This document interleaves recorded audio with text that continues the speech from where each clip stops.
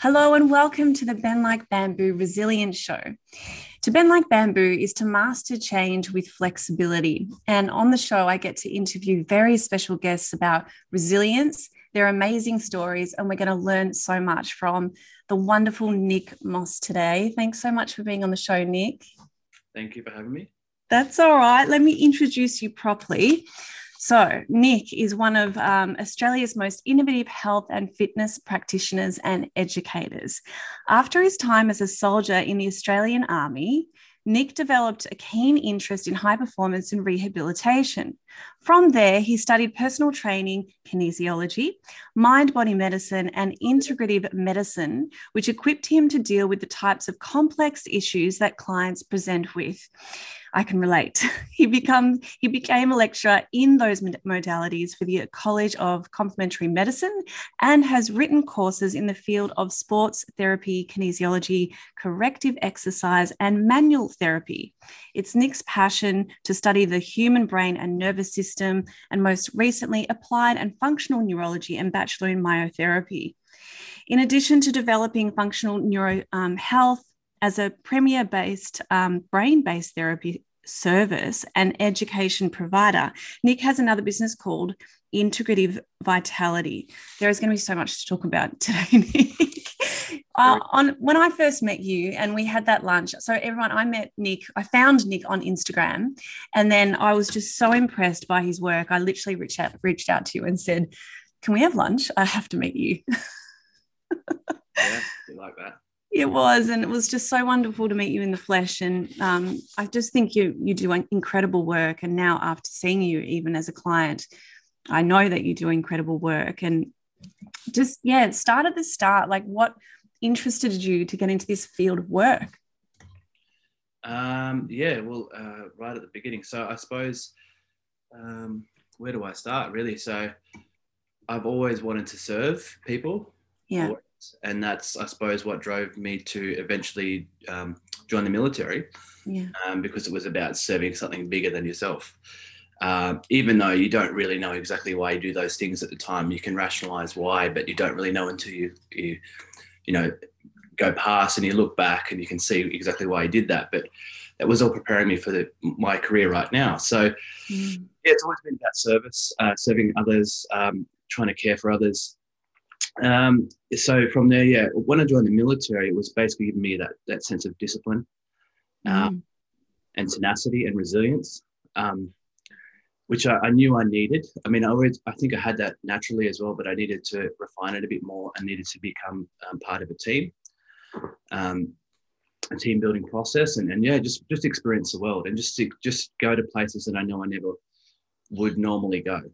And whatever was going to come from that was going to come from that. At one stage, I was going to be a career soldier. I mean, I loved the job, to be honest. I loved the bushwork, the getting dirty, all that sort of stuff. And, when I came out, it was like basically, okay, so I left because I didn't want to become institutionalized, right? I didn't want to be one of those guys that had done 20 years, they get out and then just sort of institutionalized by the system. They don't know how to reintegrate into civilian life. Yeah. I didn't want to become one of those guys, and I knew there was a big, big world out there. So I was like, okay, let's get out for a few years and just put your feet in the water and see how you go. And if it doesn't work out, then you can always get back in. How old were you then when you decided to go out? It was about 20, 20, 20 23, 24. And how old were you when you started? 18. Wow. Yeah, so I was a baby. Like, I can't believe some of the stuff I did, like, at that age. Like, it was like, what, I had my 21st in Baghdad. So, wow.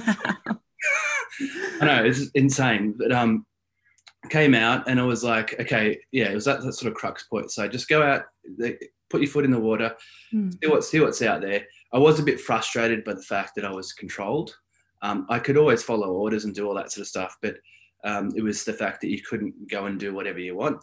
So I went out and, guys either they joined at that time, it was you go to the mines, you go to private security, or you go into fitness. And so I was like, did a little bit of private security work, and then I was like, okay, now I'm going to go into fitness. And I went into running my PT business in a big box gym. So it was the polar opposite of being, babied and looked after and everything, paid for, and you get paid on the same day every 2 weeks, to generating your own income. And I loved it because I loved the freedom, and it was very successful first 2 years of that. Just really went at it. And I was very lucky to be exposed to some pretty high level thinkers in that field, such as Paul Chek. His system even has the word kinesiology in it. So it's more the American term, but we'll come to that later on what that really means. But when I started to see that you could actually, within fitness even, there was a wider scope of holistic health, that's when I was like, oh, that's why I'm doing this stuff, because it's not just to lift weights. Like I could do that, all that sort of stuff. I could work out really hard, but that's not really what it was about. It was about helping people holistically, again, serving.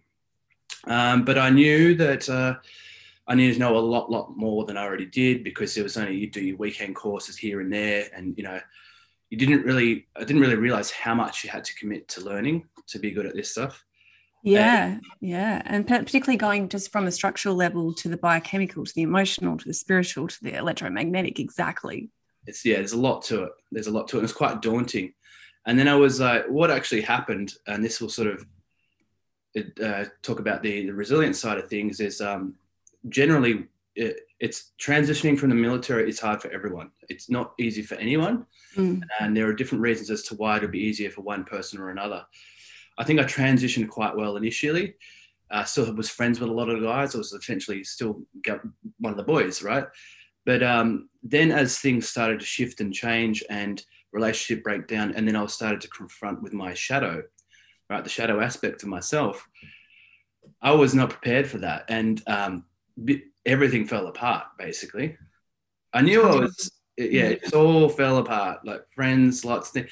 So that sort of 27, 28-year-old age, it was just really rough. I had a long-term relationship breakdown, which was coming for a long time, but it was, it was the kick in the guts. And then I lost a few friends as well. And I was deeply depressed, like in a real hole.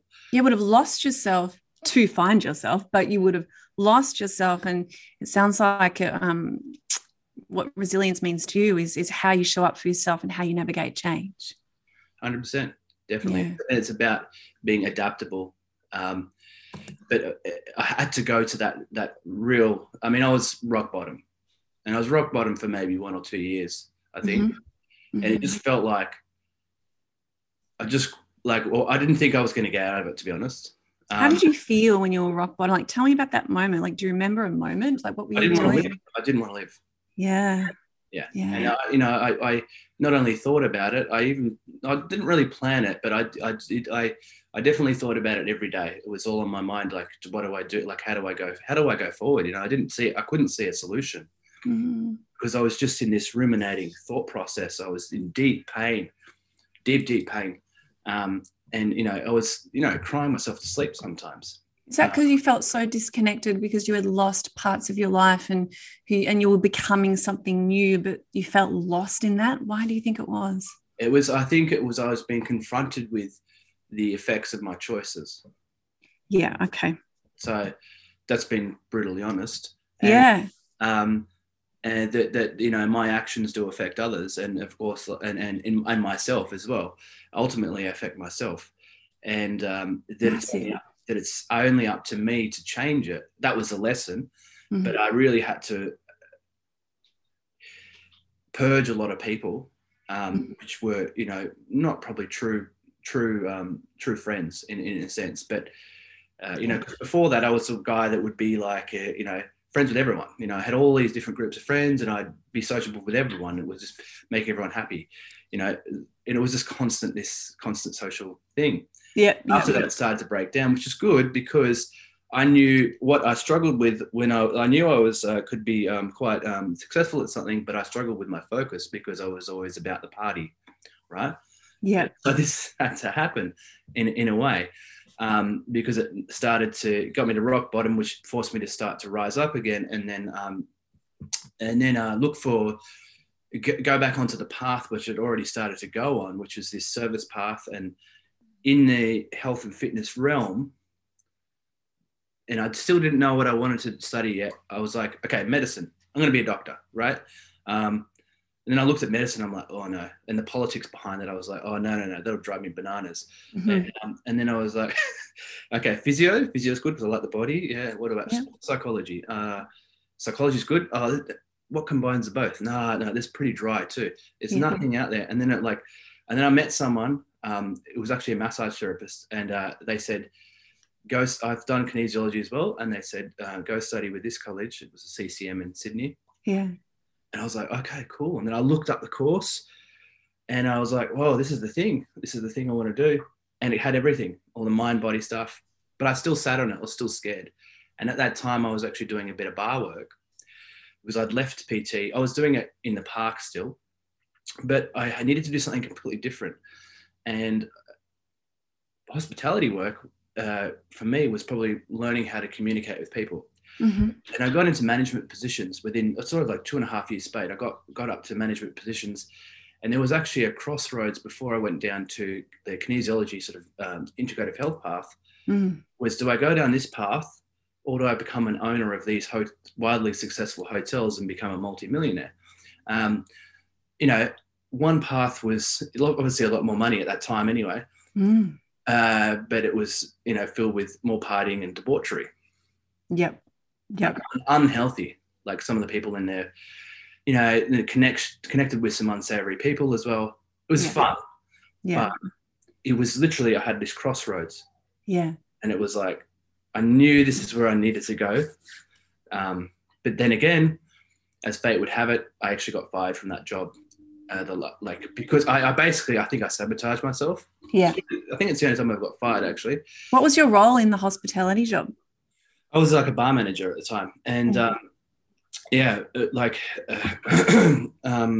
basically I did the wrong thing, and I had to make an example of me because I was the bar manager. So but that was meant to be by the sounds of it. 100%. Like it was good because I still continued on and did some more work at other places while I was studying, but like that confirmed for me that I was going in a different direction and back to where I was originally going. Well, that's right. Well, that's an exact example of how a setback can be perceived as a setback at the time. But in hindsight, looking back, it was actually an event that guided you onto the right path that you were heading for the whole time. But these little events that occur that create endings, which we see as setbacks, can be the greatest gift of all. 100%. Yeah, it was like the universe was forcing me to do that. So yeah. It was disappointing at the time, but I also was kind of, I think it was just before it was around like age 29 or something. And I was like, oh my God, I'm almost 30. And, I can't believe I've done nothing basically. I got really down on myself. But then it was like, once I started to go down this path and come out of it and really commit to it, it was like, there's no looking back, and I haven't looked back since.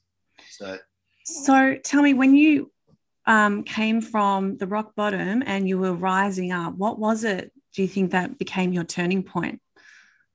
It was that. Yeah. That moment, the crossroads. That moment, and of just going, all right, come on, man. Like, don't stuff around anymore. Like this is it. This is, you can keep doing what you've been doing the last few years. You've been floating around, in an easy sort of job or career, and still sort of hanging on to this sort of party lifestyle. Yeah. Or you can do what you're meant to do, what people have always said about you, which is your potential and all that sort of stuff. Yeah. And you can go and actually action it. Yeah. Yeah. And what made you choose to serve and to go on the healing route, other than, which can be very enticing, the pathway that promises you, lots more money and, which may or may not happen. But yeah, what was it that made you go, like obviously you started using your intuition more by the sounds of it, and you just felt more guided. What was it that made you really follow through on the path you're on now? You're right. I can probably logicalize it. Yeah. But really it was probably more of a knowing and an intuition and a sense that going down that path was a darker path.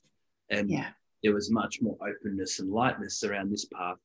Although the ego was threatened by that, because the ego was more identified with the other path. Yes. Whereas people had always known me as sort of, Nick's that like sort of character. He's a bit of a crazy guy, he's, he's never going to grow up sort of a guy. Yeah. Why would, like, that's weird if you go down and be like healing and holistic health and stuff, like that's weird. So there was all these ego things that were that 100%. Basically stopped me from going down that path sooner. Yeah. But I knew intuitively that was the right thing. And I suppose I wasn't, like, the universe got in the way and created a scenario. So I was basically almost forced to go that way. Because as that happened, literally the day or 2 days afterwards, I called up the college and said, "Oh, is there a course on?" And they said, "Yeah, we've got one starting next week. Would you like to jump in?" Mm-hmm. It's like, come on. The universe opens up when it's meant to be. Yeah. So how did you enjoy studying the course? I loved it. Yeah, there was everything I thought it was going to be and more. And and just ignited that insatiable part of me, which is, just go after it, and just go after it with everything. Yeah. And I was like, as soon as I got there, I'm like, I'm going to become a teacher. And then I just said, I'm not going to say a word to anyone. I'm not going to tell anyone my intentions. And then they tapped me on the shoulder at the end of the course, and I'm like, cool. And then it was just like, whereas before I used to tell people, oh, my intentions all the time, like, I'm going to do this, I'm going to do that. And, it would lose its power. I was like, nah, just do the work. And so it was that mindset shift. And I observed this in a lot of soldiers, actually, a lot of really good soldiers who were a little bit older and they had a level of maturity, and they were just quiet professionals. And they just, they didn't say a lot. They didn't boast. They just did it. Yeah. And they had a lot of respect. Yeah. I was young at the time, so I couldn't, under 25, your brain's not working properly. And I'm like, I was able to fire, weapons and, rocket launchers and all that sort of stuff. But, I look at them and go, oh, that's awesome. Like, and like I was very fit and all that sort of stuff, but I was like, I couldn't calm it. I didn't have the life experience, basically. It was a wisdom. And so then at that later stage, I was able to apply that and go, oh yeah, this is it. And I can apply that same mindset to this, that sort of warrior mindset. Yeah. Hey, tell me, what's your definition of kinesiology? Because it's not an easy question to answer. Yeah, well, the word itself, kinesiology, really means the study of movement. So if you could extrapolate that further and go, it could be movement of anything. Or really, I actually think modern kinesiology is where it came from applied kinesiology.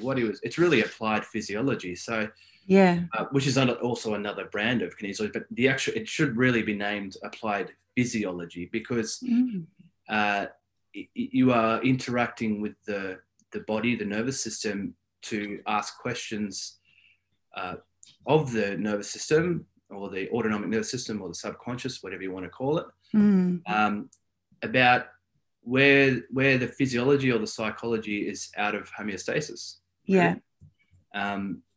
And this system, which is the 95% of us, it's a reflexive, unconscious, subconscious homeostasis system. It observes everything. So it always has, it knows exactly what it needs. We don't. The conscious mind doesn't.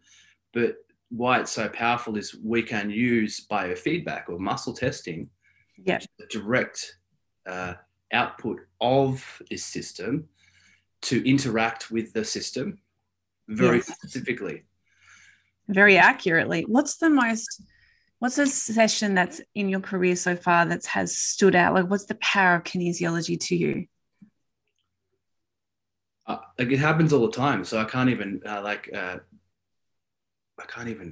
there like just top 3 moments that you'll never forget?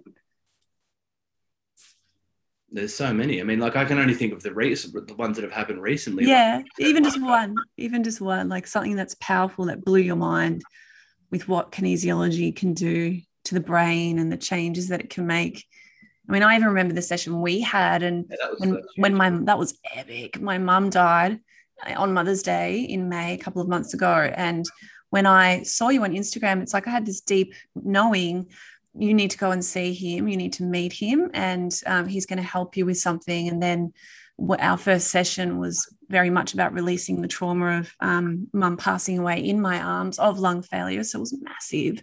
And I shook for like 10, 15 minutes, to the point where we were both you and I, as kinesiologists, were blown away with how long it went for. Yeah, that was one of the longest ones I've seen, actually, where you had a neurogenic tremor, which is what can happen with the nervous system when it decides to let go of trauma. We just did something that triggered it, and it just went on. And that was huge. I mean, in terms of that, like, and there's a few other.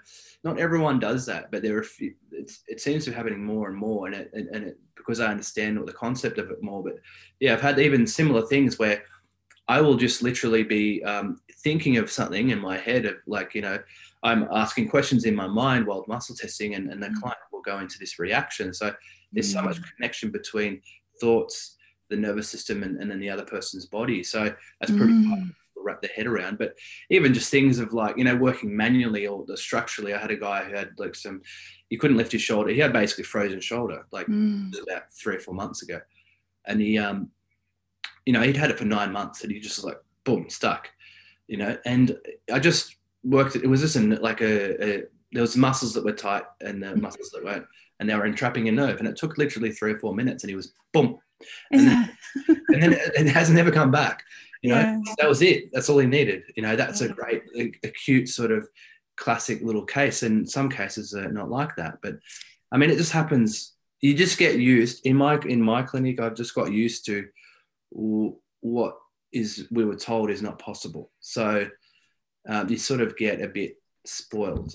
You know what I mean? Oh, what we get to witness, and the healings and the transitional, the changes that can occur to the body in the body. Like, I've seen clients as well who have had a stomach pain their whole life, and then after 1 or 2 sessions, sometimes it's as quick as one, sometimes you need to work on it a few times to unpack it, and it just it goes away, and it's a permanent release. I know I sent a girlfriend of mine to you that couldn't sleep, and she now sleeps. Yeah. So, and we can get stuck in that frozen pattern of the fight or flight and stress response, and we become addicted to that fight or flight stress response in our modern day of living, drinking coffee, watching the news, going through, the time in the world that we're going through at the moment. And we can get so addicted to that rush and clutter, and we forget how familiar it could be to feel more in balance, Yeah. But yeah, the power of kinesiology, because it communicates to the nervous system, and we're either in, that survival fight or flight mode, or we are in growth and repair. And what I think kinesiology is all about is how to identify why that client or that person has become stuck in the stress response, when it occurred, what that means, and how to change the brain with flexibility and adaptability, that to change its mind that, we're not in survival, we are safe. And so that it can then fire growth and repair pathways instead. And that's how I think the healing occurs. 100%. Yeah. Exactly. Yeah. It's not easy to explain, though. It's so great. And every kinesiologist works differently. Yeah, 100%. I mean, it's a tool. Because the kinesiology is not really often the mechanism by which the healing happens. It's a mechanism by which we assess how to affect the healing. Does that make sense? Yeah. Like, well, because within kinesiology, there's a lot of different you could use acupressure, you could use manual therapy, you could use crystals, you could use oils, you could use emotional release. They're all corrections, but the kinesiology testing is basically assessing very specifically which one to use, when and why, and how long for. It's like a family tree in your head, isn't it? When you're discovering the imbalance and you're working out what's going on with that client, and then you're asking structural, biochemical, emotional, spiritual, electromagnetic questions, and that'll determine the path you're going down. Yeah. And then, you create the chaos in the body to bring up the stress. And then it's about, like not just rearranging the furniture, it's about creating a new pattern that's going to rewire the brain to let go of what it needs to let go of, so it can find a way to heal. 100%. And that's what that chaos theory idea, which is Charles Krebs talks about. Yeah. There's a lot of more research coming out about that, about creating and that's what a tremor is. It's basically, you're in chaos. And in that chaos, the nervous system is finding its center again. Yeah. Reorganizing its center. Yeah. Well, tell me, how is your life better now, having gone through what you've been through with so much change and needing to navigate your life in this wonderful direction that you've taken, which I'm sure you find so rewarding now. How is your life better now? Night and day.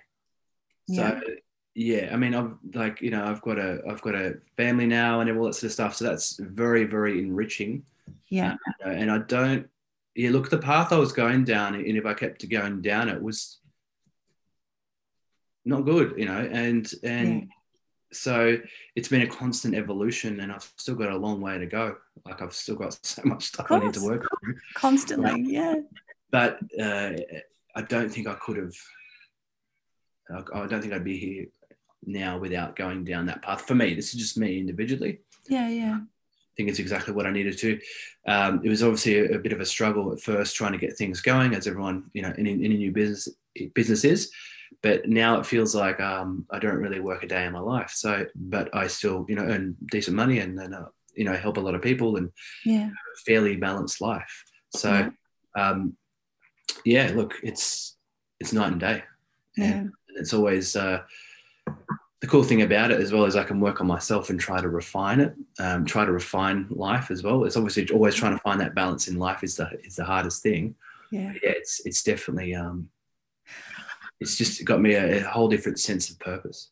Yeah, that's beautiful. I really think that you're displaying how resilience is really all about how we show up for ourselves when we're going through change or when we're feeling lost and we're finding a new direction, which is exactly what I think resilience is all about. And so if anyone listening out there that is going through a crossroads or they're feeling that internal communication of not that way, you need to find a new way, but you've got to find that courage and resilience and self-belief. What are three tips that you can give people of how to navigate through that bit that you've just described you've been through? So the crossroads point. Yeah, like how to navigate that. Like, what are three tips to navigate that really critical So change? you need to come back to yourself. So how do you come back to yourself? Well, usually for most, actually, if you're a human being, it's generally going to be coming back to nature. Yeah, So whether that's going for walks in nature, going for hikes, going into the beach, spending yeah, time away from the technological aspects of life, coming, yeah, just that in and of itself will start to germinate or change your frequency. yeah, So you get into that Schumann resonance, and that will start to bring you back into those regenerative pathways. yes, And so you can come back to center a bit. But already know the answer. It's already there within you. So that's why you need to often quiet everything. And nature yeah, is one of those mechanisms to do that. So I'd say you definitely use nature as a mechanism rather than this escapism. Come back to self yes, because you've got that answer. And then maybe journaling might be an idea as well. So, morning pages is quite good where you just wake up and a lot of people heard this. It's from the book called The Artist's Way. yeah. You wake up first thing and you just write down 3 pages. Okay. You literally write thoughts that are in your head. So Yeah. exactly as they are without editing. So you don't write a story, you write exactly what you're thinking. So if you're like, you open the page and you've got a blank, you write down, I don't know what to write, well, that's a nice bird. That's literally, so Yeah. it's nonsensical. Yeah. It doesn't matter because no one else needs to see it ever. In fact, I usually burn it or throw it away. Mm-hmm. It's getting the clogging up of here out onto something else. So that's also a neurological process because that's, it's just you're getting from the brain to the hand, and then so it's this new connection rather than just sloshing around in your head. That is one of the most powerful psychological techniques I know of. So that's in the morning, and then you can also do it every day. You can sort of self-reflect, and go, well, what did this experience do with this? Even just reflecting on your day, such as like, okay, what are you inclined to normally do? So like, what did I do well? What did I not do not so well? What did I learn? What great things happened today? What am I grateful for? This is exactly how I journal too. Just how often do we sit and reflect at the end of the day to go, what great things happened today? what difficult things happened today? What's on my mind? You know, what am I grateful for? It's a wonderful technique and ritual to do before we go to sleep and enter into the subconscious again, you know. 100%. Yeah, it's that journaling at the end of the day, I find is different from the beginning of the day. The beginning of the day, especially if you're just sort of clogged up, like you don't know where to go, using that basically stream of consciousness writing is just getting all the nonsensical out of the way, and you will find that your thoughts clean up. Yeah. And then there'll be a cleaner sort of, you'll have those predominant thoughts come in. And so this is going to the last one, which is, if you don't know what to do with your life, or is this what it was about? Like where to go or what to do, or career or with your life direction? Yes. Yes. Yeah. So it's generally the thing that you think about naturally, that you're inclined to do. Yeah. And that you enjoy, because that's the thing that's going to, it's the thing that you're passionate about. So it could be anything, because you need that passion to make it happen, and that will drive the impetus to make that thing happen. Once you make it happen, then you've got that passion anyway, and because you love it, and then it's not really work. And you can only identify what you're passionate about when you are able to receive and experience joy in your life. And we often block that when we're stressed as well, or we're experiencing a lack of self-worth, particularly when we're young and we're growing up. Like, I didn't know how to answer that question. I knew what was fun for me, but I didn't really know what I was passionate about, because I was so closed off within my heart for a particular period of time. But I was like, joy, what? You know. So that's why reconnecting and you know, strengthening your self-belief within yourself and your self-worth, and therefore being more playful and then going with the flow. And then that's what creates that anchor within that allows you to know what situations to walk towards and which ones, excuse me, to walk away from. So you said that's something really important there, the self-belief. So that for me is underpinning all resilience. You need to believe in yourself, and obviously if you don't, then you maybe need to work out why you don't. But the self-belief will be the kind of almost focal point to be able to have the resilience. 100%. And just pushing yourself out of your comfort zone and going through new and difficult stuff is what builds it, because you don't know what you're capable of until you throw yourself into the deep end. And there are no mistakes, there's only learnings. 100%. Yeah, that is exactly right. As you get more, as you go through more, you get more resilient, which gives you more self-belief. Exactly. It's catch-22. Can't get around it. Yeah, you got to go through the stuff, not around. So you also you have online courses, face-to-face seminars, holistic health retreats. So you're going to start those again soon, because I know that we haven't been able to do much of that for a while. Still assessing that. You know, I could have been, you know, there were so many opportunities to work overseas as well, you know. I got offered to run retreats in the Mediterranean, you know. Wow. So all through the Mediterranean, and we would have also done a lot more retreats in Bali and in Thailand and places like that, and even maybe Byron Bay or places around Australia. So obviously that's there, and that's good to go. And we had a very successful first retreat, which was literally in March 2020. So we came back into the chaos. It was good timing, and it's considering how it went, I know that it's definitely needed, and probably even more so needed now. So, and probably a bit more refined now as well. So it's basically giving people an opportunity to tune out from their normal life, work on themselves, see talented practitioners, learn a little bit as well. But I just remember it was like some of the feedback on that course. We had one lady in particular who was a medical professional actually, and she came to the course, came to the retreat, and she looked very stressed and just wide, you know, exhausted. And on the first night, she was like in the corner, sort of. I just said, "How are you going?" And she just like lost it. She just, I feel broken. And she went through, and we had vagus nerve stimulators there as well. And she hadn't seen any of the practitioners by day 4. And I checked in with her on day 4. I said, "How are you going?" And she goes, "Oh, well, I'm about 80% now, compared to I was 5% when I first came." Well, she saw a few of other practitioners, including myself. And then at the end of it, I checked in with her again. I said, and she looked like her eyes were beaming, so the skin, the color had come back to her face, and she just looked grounded in herself. And she was like, I'm like almost 100%. So sometimes even there's a combination of things as to why that happens. That change of environment around the healing environment, working on yourself, getting your brain stimulated. It's just, that was for me, I was like, yeah, this is awesome. Yeah. And it wasn't just her, but that one really stood out for me as like facilitating someone else's healing is as powerful as doing it's very healing for the practitioner as well to witness. I totally agree. And well, definitely keep doing what you're doing, Nick. I really believe in your work. I think you're amazing. And if you guys want to check out Nick's work, jump on functionalneurohealth.com.